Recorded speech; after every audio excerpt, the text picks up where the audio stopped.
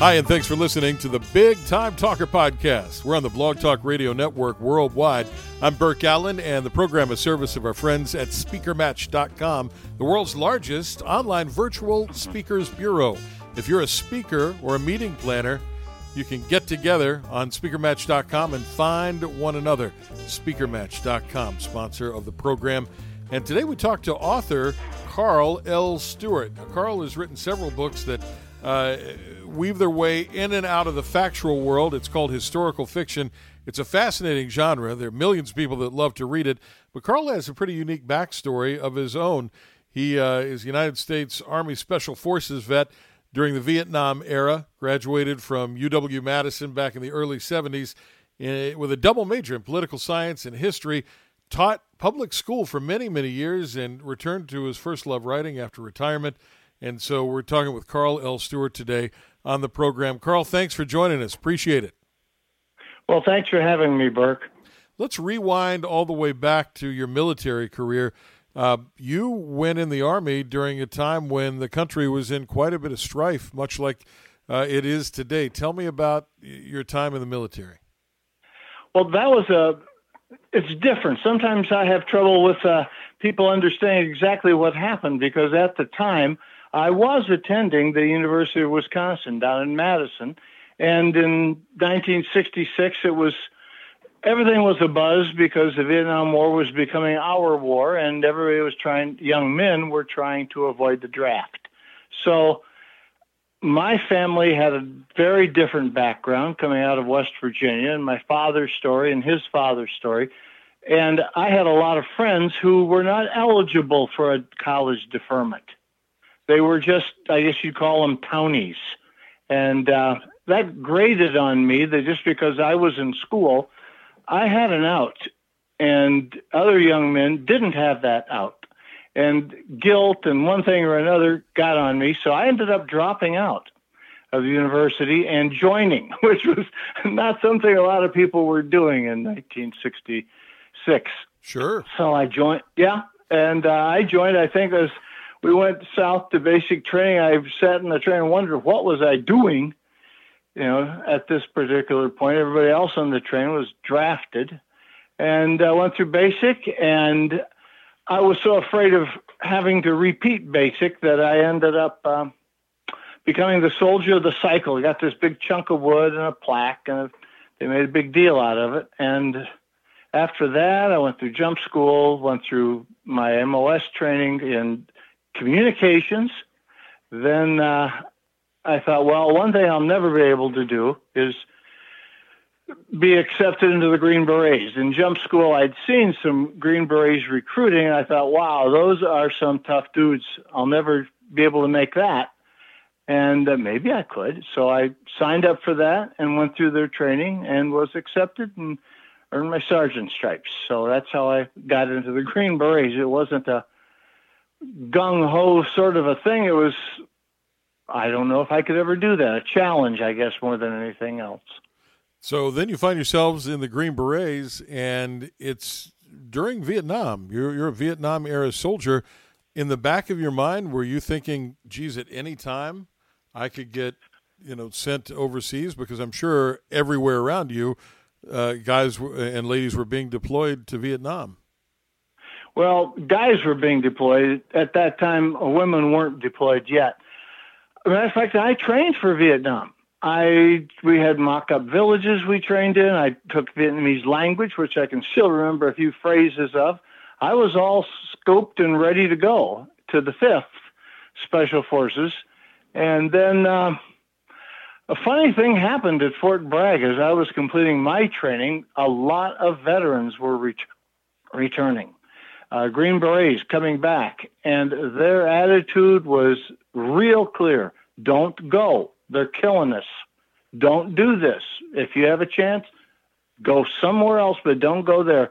And the main person they were blaming was the President, Lyndon Johnson, who had never served in the military and had basically set the Green Berets up over there as target practice for the NVA. So the best advice I got from the returning Green Berets was don't go. And so when I got down to, after I finished and was waiting for my assignment, I had decided I wasn't going to go. This is funny. Here's a Green Beret that was not going to go to Vietnam. And I thought, well, they'll probably send me to the stockade. So I went down, and on the day they asked, well, are you all set to go? I says, no, I'm not going to go to Vietnam. And then the officer there said, well, where are you going to go? That threw me for a loop, because that was a question I hadn't expected. I expected them to come down on me like gangbusters. Sure. And instead he asked me, where do you want to go? And I had no plan B. So I said, well, I don't know. What have you got? That sort of thing. And he said, well, we have his first thing he said was, can you speak Spanish? And I said, no, but I can speak Latin or make it pass. I had 4 years of Latin in high school. I had a classical education, 3 years of German, 2.5 years of Greek. So I said, I know Spanish comes from Latin. I could probably pick it up pretty quickly. And he said, well, go for it then. Here we got this Spanish-speaking team that needs a commo operator, and you qualify handily. So that's how I was assigned to the 7th Special Forces, which is responsible for the Western Hemisphere, South America, Central America, and the Caribbean. And I had visions of lounging on beaches and all that sort of, it didn't quite work out that way. Yeah, I would imagine that that probably it wasn't exactly what you had in mind. However, I think that as someone who hasn't served, and my father, all my uncles served, I find it interesting that you had any say-so whatsoever in where you wound up. Was that because you were a Green Beret and at that point, or how is it that you were able to sort of draw your line in the sand and not go over there when, of course, so many other guys were drafted and were sent and didn't want to go? That's a good question, and I've answered that before with other people in my family and some friends who had no say-so at all. I think it was two things. I thought about this, and I think it was two things that happened to coincide. One, and maybe three. Maybe the man was just sympathetic to me. He was a Green Beret too, and he had probably spent his time, and he probably knew the same things I knew. But secondly, I think they needed. I ended up being assigned to an A-team, a 12-man A-team, operational A-team, that has 2 commo sergeants, 2 operations and intel, 2 weapons, 2 engineers, 2 demos. There's 12 men, and there are 5 skills, and doubled on the skills. So you could split the A-team and still operate as a split A-team. So I was on a team. They needed 2 commo operators. One team had lost both communication sergeants, and they were trying to rebuild it. So there was a slot open. They needed a filling, and if you're ever familiar with the Army, they really don't care what you want. It's the body they want. So I slid into that. Right place at the right time. Karl L. Stewart is our guest today. He's an award-winning author, several books on headline books, and we're talking to him about his early career as a Green Beret, which is an incredible honor. And I wonder, as you look back on that young 20-something Karl Stewart, if you realized what an incredible honor it was, or is that something that comes to you later in life as you look back on your life and you go, wow, I actually did that as a young man. I was a Green Beret.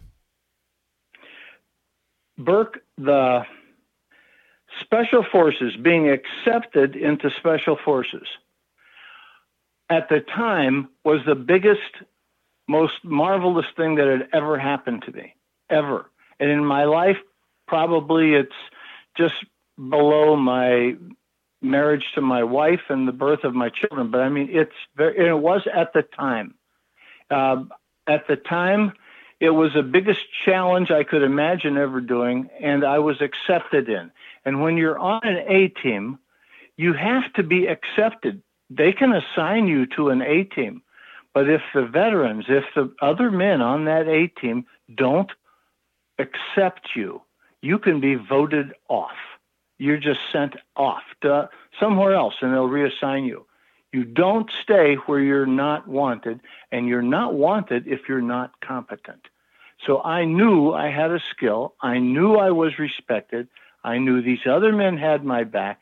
I had theirs, and we would have done anything for each other. That's what happened. And being accepted into that sort of an atmosphere as a young man was revelation.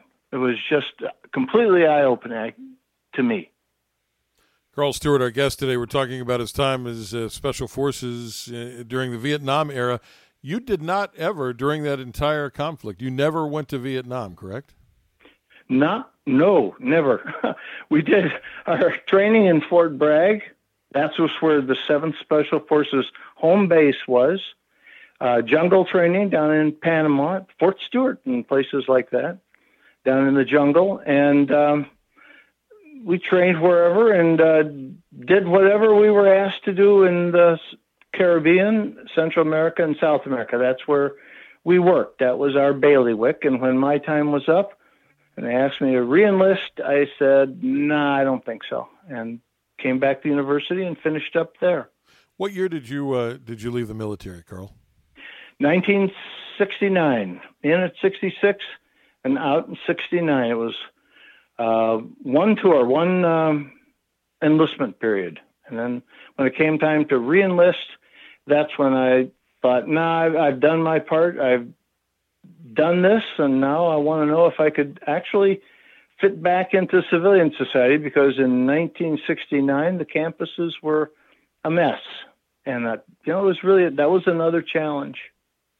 Now, when you talk about them being a mess, I read often about the civil unrest that was happening in the late 60s in America. And, of course, we've dealt with that an awful lot in recent days all across the country after the killing of George Floyd in Minneapolis. Do you see any parallels between what life was like in the late 60s in America and what's happening today? On an organizational level, as far as protests go, I do. And it's this. There's very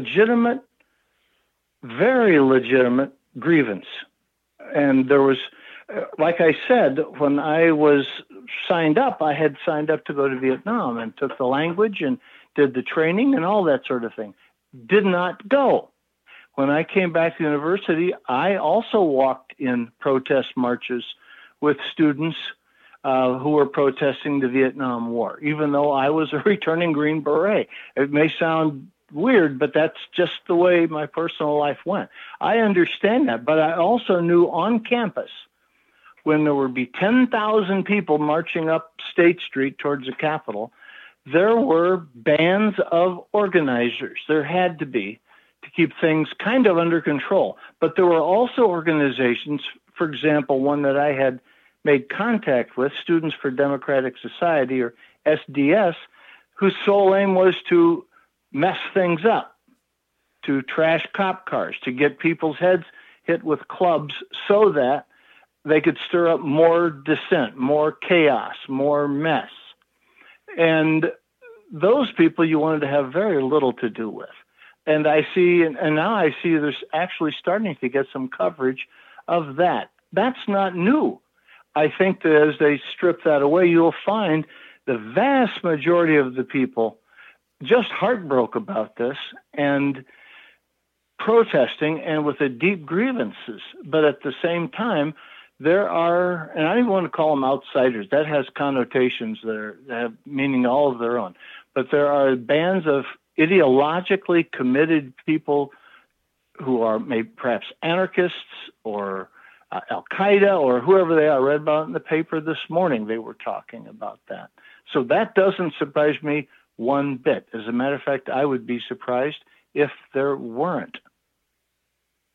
Karl L. Stewart is our guest today on the Big Time Talker podcast, brought to you by Speaker Match, and he's an award-winning author, several historical fiction novels that we want to talk about, but we're spending a little time now on his upbringing in the 1960s, because there certainly are parallels between what was happening then and what's happening this summer here in the United States, and that makes a guy who's a little bit younger than you are, Karl. It makes me wonder, how did we get here? Because 50 years ago, when you were a kid in your 20s and right out of the military and in college, it doesn't seem like we've made an awful lot of forward progress. And maybe I'm wrong, but I'd love your vantage point, because you were right there in the middle of all this, as you said, 50 years ago, marching with protesters then. So how did we get here today?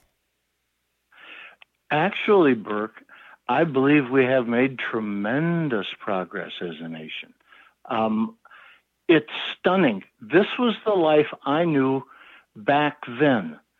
Turn around and look at the world around you. In the time when I got out of the service, there were no black people on television. I think the remarkable one was a Bill Cosby with somebody called Salt and Pepper. He played a cop, and it was unusual. It was remarked on that there was a black person on TV, and there certainly were none in commercials. Can you imagine that nowadays? The idea that there would ever be a black president? Absurd. I think we have made an awful lot of progress, but that doesn't, when you have to go from 0 to 100 and you're at 70, that's a lot of progress, but there's still 30 out there that has to get covered. And I think that's where we are. I think there's residue, there's bad apples. I saw cops kneeling in the street, taking a knee with the protesters down here in Milwaukee, across the country. That could never have happened back in the 60s. The cops wouldn't have, not for the Vietnam. They wouldn't have done that. They had the clubs ready and tear gas, and that's the way it was. I do think I think we have made progress. I think it's being aggravated. People are hurting for this person and for a whole situation that hasn't changed enough or fast enough, but it has changed. Young people they don't have that historical perspective. They can't see. I went to a football game at the University of Wisconsin when I was single with a black girl, took her on a date to a football game. This was back in the 60s. That was phenomenal. My friend said, don't do it. I couldn't bring her home to my parents. It was a situation that was very, very different than the way it is right now. Our guest is Karl L. Stewart. We're talking about his books. We're talking about his background as a Green Beret and the turmoil he saw as a 1960s college student after returning from the military during the Vietnam era.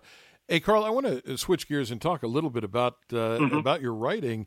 After the military, you went into teaching, and you taught high school, I understand, for the better part of, 30 years there? Yes, that's right.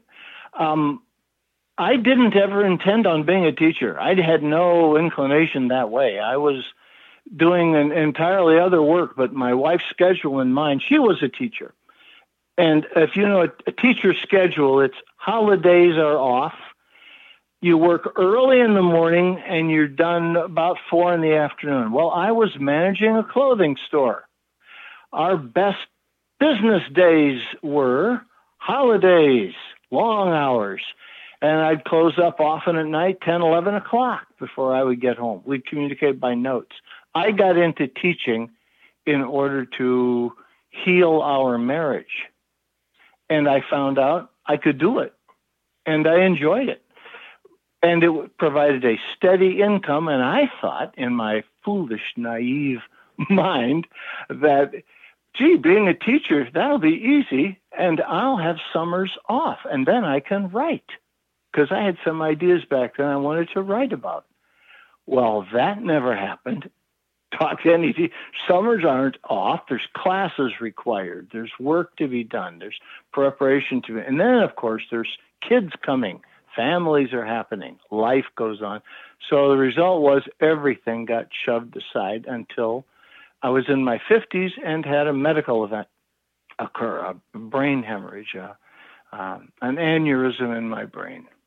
And that drove me out of teaching because it destroyed my short-term memory. But my long-term memory was fine, untouched. And I was standing at the window here, staring at this tundra one winter day, whining about it as I was prone to do. And my wife said, well, why don't you do something? And I said, well, what can I do? I can't work. I can't do anything. She says, well, what do you really love to do? And I said, well, I always wanted to write. She says, well, then write, damn it. I'm gone all day working. You're here with the dog. Right, there's the computer. So I sat down, and that's when I started. It was at her urging that I decided to actually take it serious and look forward and move forward, and that's what I did. That's how I started writing, and then I wrote for a number of years. I was writing different papers and essays and short stories, and I was putting them in manila folders and shoving them in a file cabinet. And after years of that, she came in to my office one day and said, Karl, what are you doing with all those? I said, well, I'm just putting them in the file. She said, well, don't you think somebody might want to read them? And honestly, that thought hadn't occurred to me. I thought, really? I don't think so. But at her urging, I did send out some manuscripts to various publishers, and Headline Books picked me up and said they liked it. And so I've been working with them since then. And your very first book was a Western, sort of set in that Zane Grey, Louis L'Amour tradition.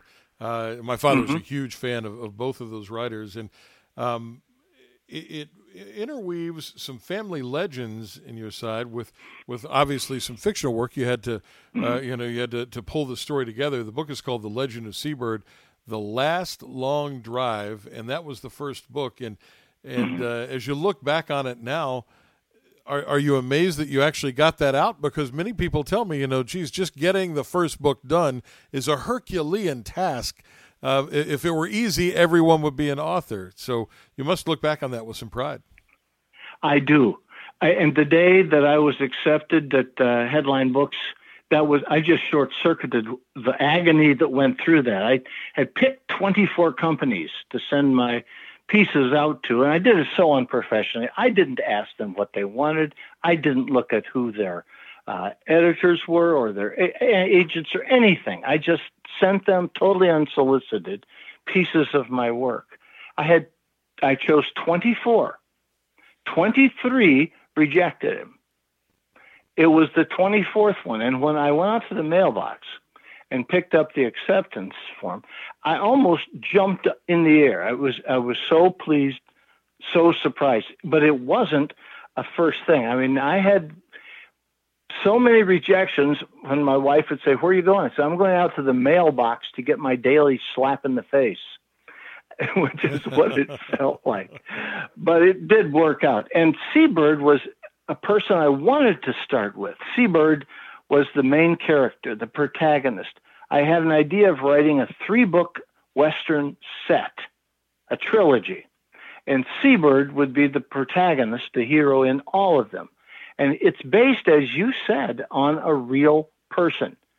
Seabird was a Choctaw Indian born in Oklahoma, and as a young man drifted down into Texas and became a cattle wrangler, a drover, worked driving cattle up the Chisholm Trail in the late 1800s. And then when the Chisholm Trail closed in 1885, or 84 it was, 85, because the train first got to Waco in 84 across the Mississippi, and so they didn't have to send their cattle all the way north. They could just put them on a train. And then he became a rodeo star in the early American rodeo for years and years. Now, I know his story because he was my great-grandfather. Amazing. Yeah, and in our family, there were so many stories about him, and he was a very quiet, humble man. He died before I was 10 years old, but he was the man. I mean, the pictures of him on a bucking horse or the stories of him out west had to always be told by Granny, his wife, and because he wouldn't talk much about it. He just would get up and go work in his shop. And so when he passed away, that's when I found he was an Indian. And it hurt me because I figured I probably said things that hurt his feelings, and I loved that old man more than anybody else I knew and admired him. And so when I started writing, it sort of was natural that I gravitated to his character. He was a small man, a quiet man, a Christian man, didn't smoke, didn't use tobacco, and he had one drink once a year. He'd slam down some whiskey at his birthday party. And that was it. But the stories about him were wonderful. They were almost magic to a small kid. So that's where I started with. Oh, what a great inspiration as a young guy, and to be able to go back and pay homage to your great grandfather by writing books about him, and you weaved him into your second story, Devil's Backbone. Tell us about that book. Mm-hmm. Well, that eventually he couldn't stay out west in Texas, Oklahoma, that area. He drifted east. He had a twin brother named C. Wright.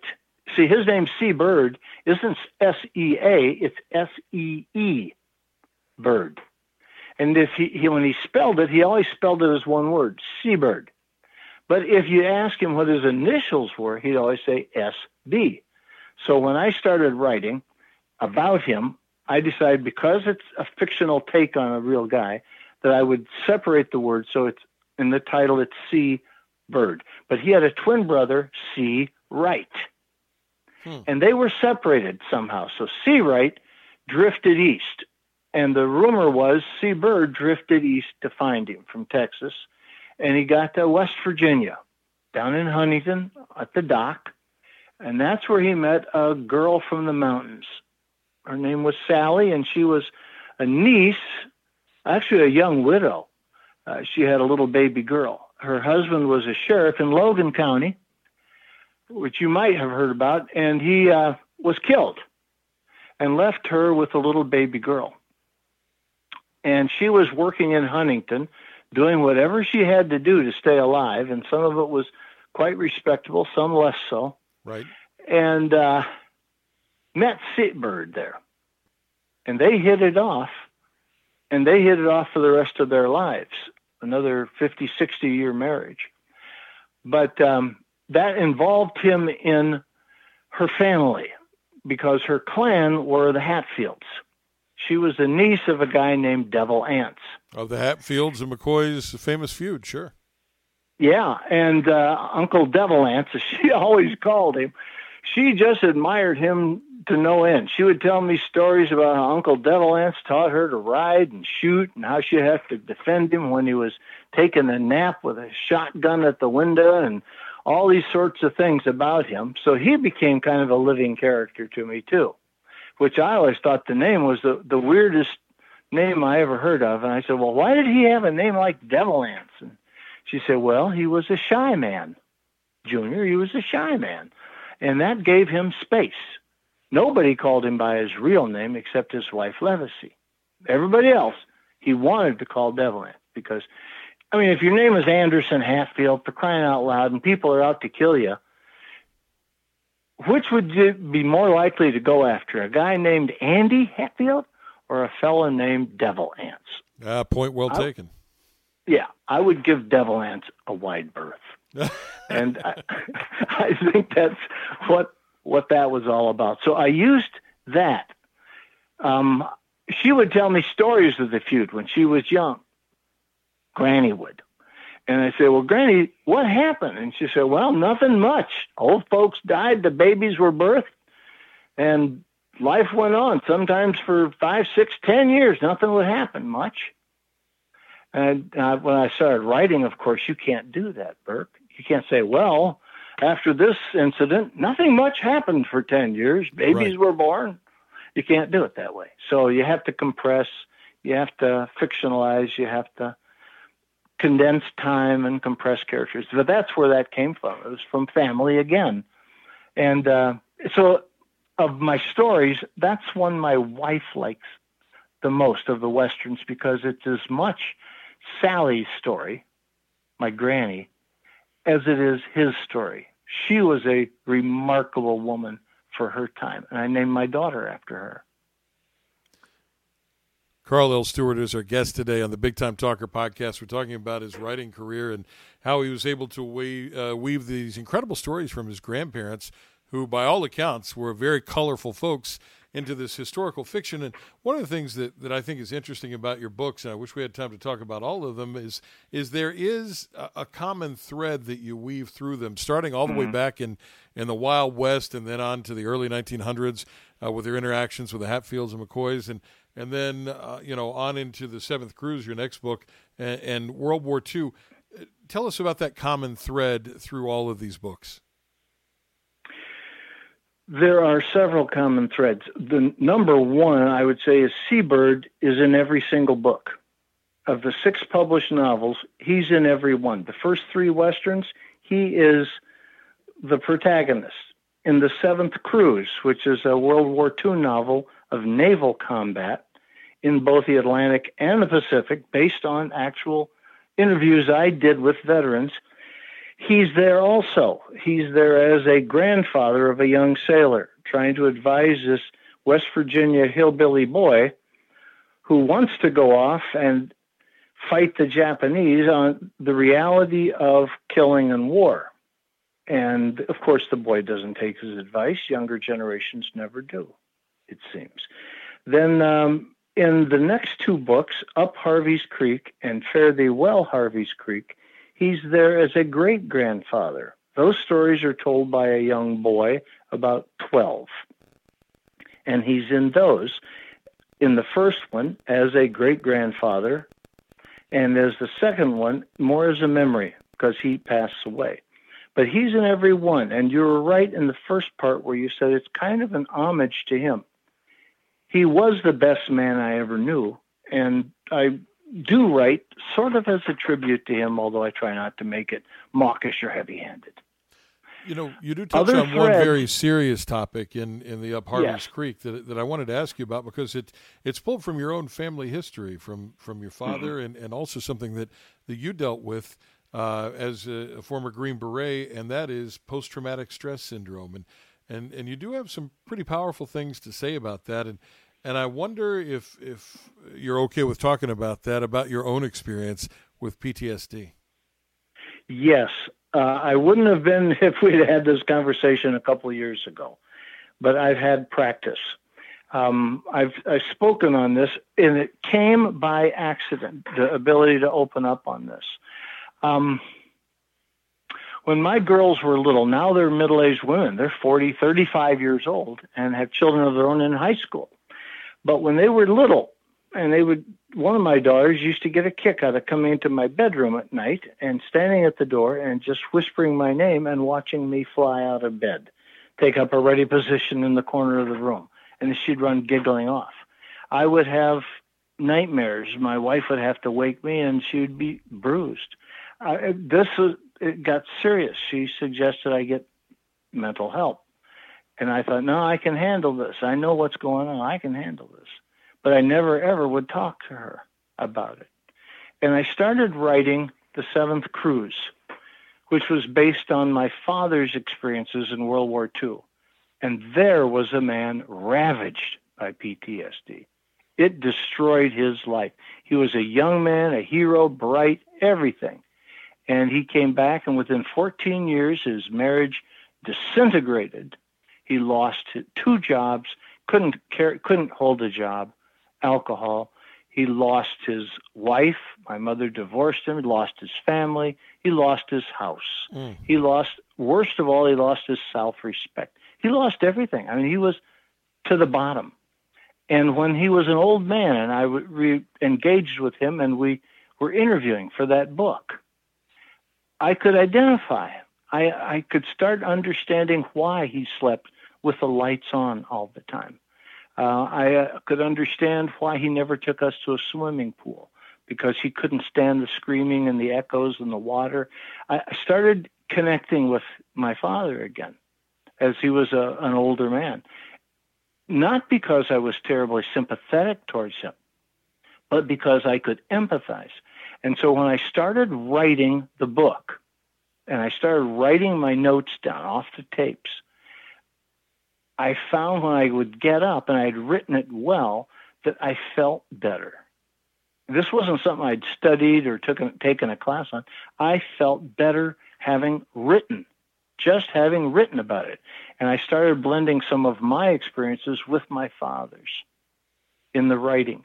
And I came to an awareness just a couple of years ago after I wrote Up Harvey's Creek and Fare Thee Well Harvey's Creek, which deal a lot with my father's PTSD and its effect on the family at that time, that the writing, the process of writing was healing. There were knots in me that I had felt for years, tensions, whatever you want to call them, that I had just taken and expected I'm going to die with this. There's nothing I can do about it. Started loosening up. And if I could write about it, then I could talk about it. So I started talking a little bit more with my wife. And that is the process. I developed a talk that I do. And I've given a dozen, 2 dozen times, I'm not even sure how many times, called Healing Through Storytelling. And I really do believe, not for everybody, it's not a silver bullet, but I really do believe if I can coach or encourage someone who's suffering from PTSD to write about it, and it could be notes, it could be a poem, it could be a short story, it could be an essay, and it could be a novel. Write it down. It may be helpful. And right now, Bert, this is really critically important. We have 22 veterans every day taking their lives, committing suicide. 22 a day. While we've been talking, some veteran couldn't take it anymore and ended his life. And in my family, a nephew 2 weeks ago, I think you referred to earlier, my sister's son killed himself. He shot himself in the head in Milwaukee through this. I think it was a combination of his experiences and this COVID-19 isolation. And he had gotten in a huge argument with his fiance. And then I'm sure he felt grief, remorse, shame, and he went out into a parking lot and ended it. This stuff, COVID-19, PTSD, these aren't toys. This isn't gamesmanship. This is real stuff. And if you can help, if you could find a way out, at least to ease some of the tension, some of the stress. And if writing helps, then write. And if talking helps, talk. If you need a phone call, there are lifeline phones, toll-free, where people will talk to you. But you got to do something. You can't just take it to the grave. You can, but that grave may be sooner than you want it to be. Karl L. Stewart, our guest today, we're talking about PTSD and how it not only is shown up very prominently in his books, but also in his own life. In these books, weave together parts of his life and his ancestors' life into these incredible historical fiction books that now are award-winning books, which is got to make you smile after all those rejection letters. That now your books are winning awards all over the country, all over the world. And I'd like to leave folks with this. If they've always thought, I'd love to write a book, I'd love to do that, but I just don't know how, what advice would you give them? Because you didn't give up. Oh, to start. Where do you start? I always wanted to write. That's one thing. You have to want to, because you'll find that your friendliest button on the keyboard is the delete button.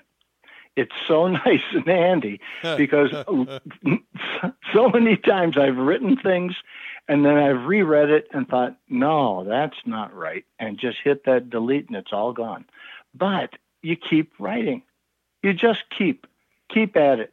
You have stories. I have never been to a meeting or a book talk, where I have not met people. They have stories, and they should tell them. Their kids should know. Their grandkids should know. If nothing else, if they're tormented, if they have problems, writing can help ease a lot of that. And I don't have a specific place to start. There are authors who say, and there are advisors who say, write every day. It doesn't matter, write 2,000 words a day or whatever. I've never done that. If I did that, I would write garbage all the time. It would just be like monkeys at a typewriter. So I discipline myself. I research a subject for a half a year without writing anything. I spend time going online looking for people who are experts or people who have been through it, whatever, and collect. I have a pile after about 6 months of notes. Then, after about 6 months of collecting and thinking and organizing, then I put my fingers on the keyboard and start working. Karl so know L. what Stewart you're doing. Is our guest, and he's written a whole bunch of books and has led a very colorful life from a young man growing up in the mountains of West Virginia, going away to college, and of all things, volunteering for the military in the middle of the Vietnam War. He took that and became a Green Beret, left the service, and moved back home, got a double major in college, taught high school for many, many years, and now has written, of all things, a series of award-winning novels. That, sir, is a life well lived, and I appreciate you sharing part of it with us today. I have enjoyed this immensely, Burke. Thank you very much for inviting me aboard. It's my pleasure. You can find all of Karl L. Stewart's books at Amazon.com, BarnesandNoble.com, wherever books are sold. Hey, thank you for listening today to the Big Time Talker podcast, a service of SpeakerMatch.com. Stay safe, stay healthy, love somebody. Thanks for listening. Bye.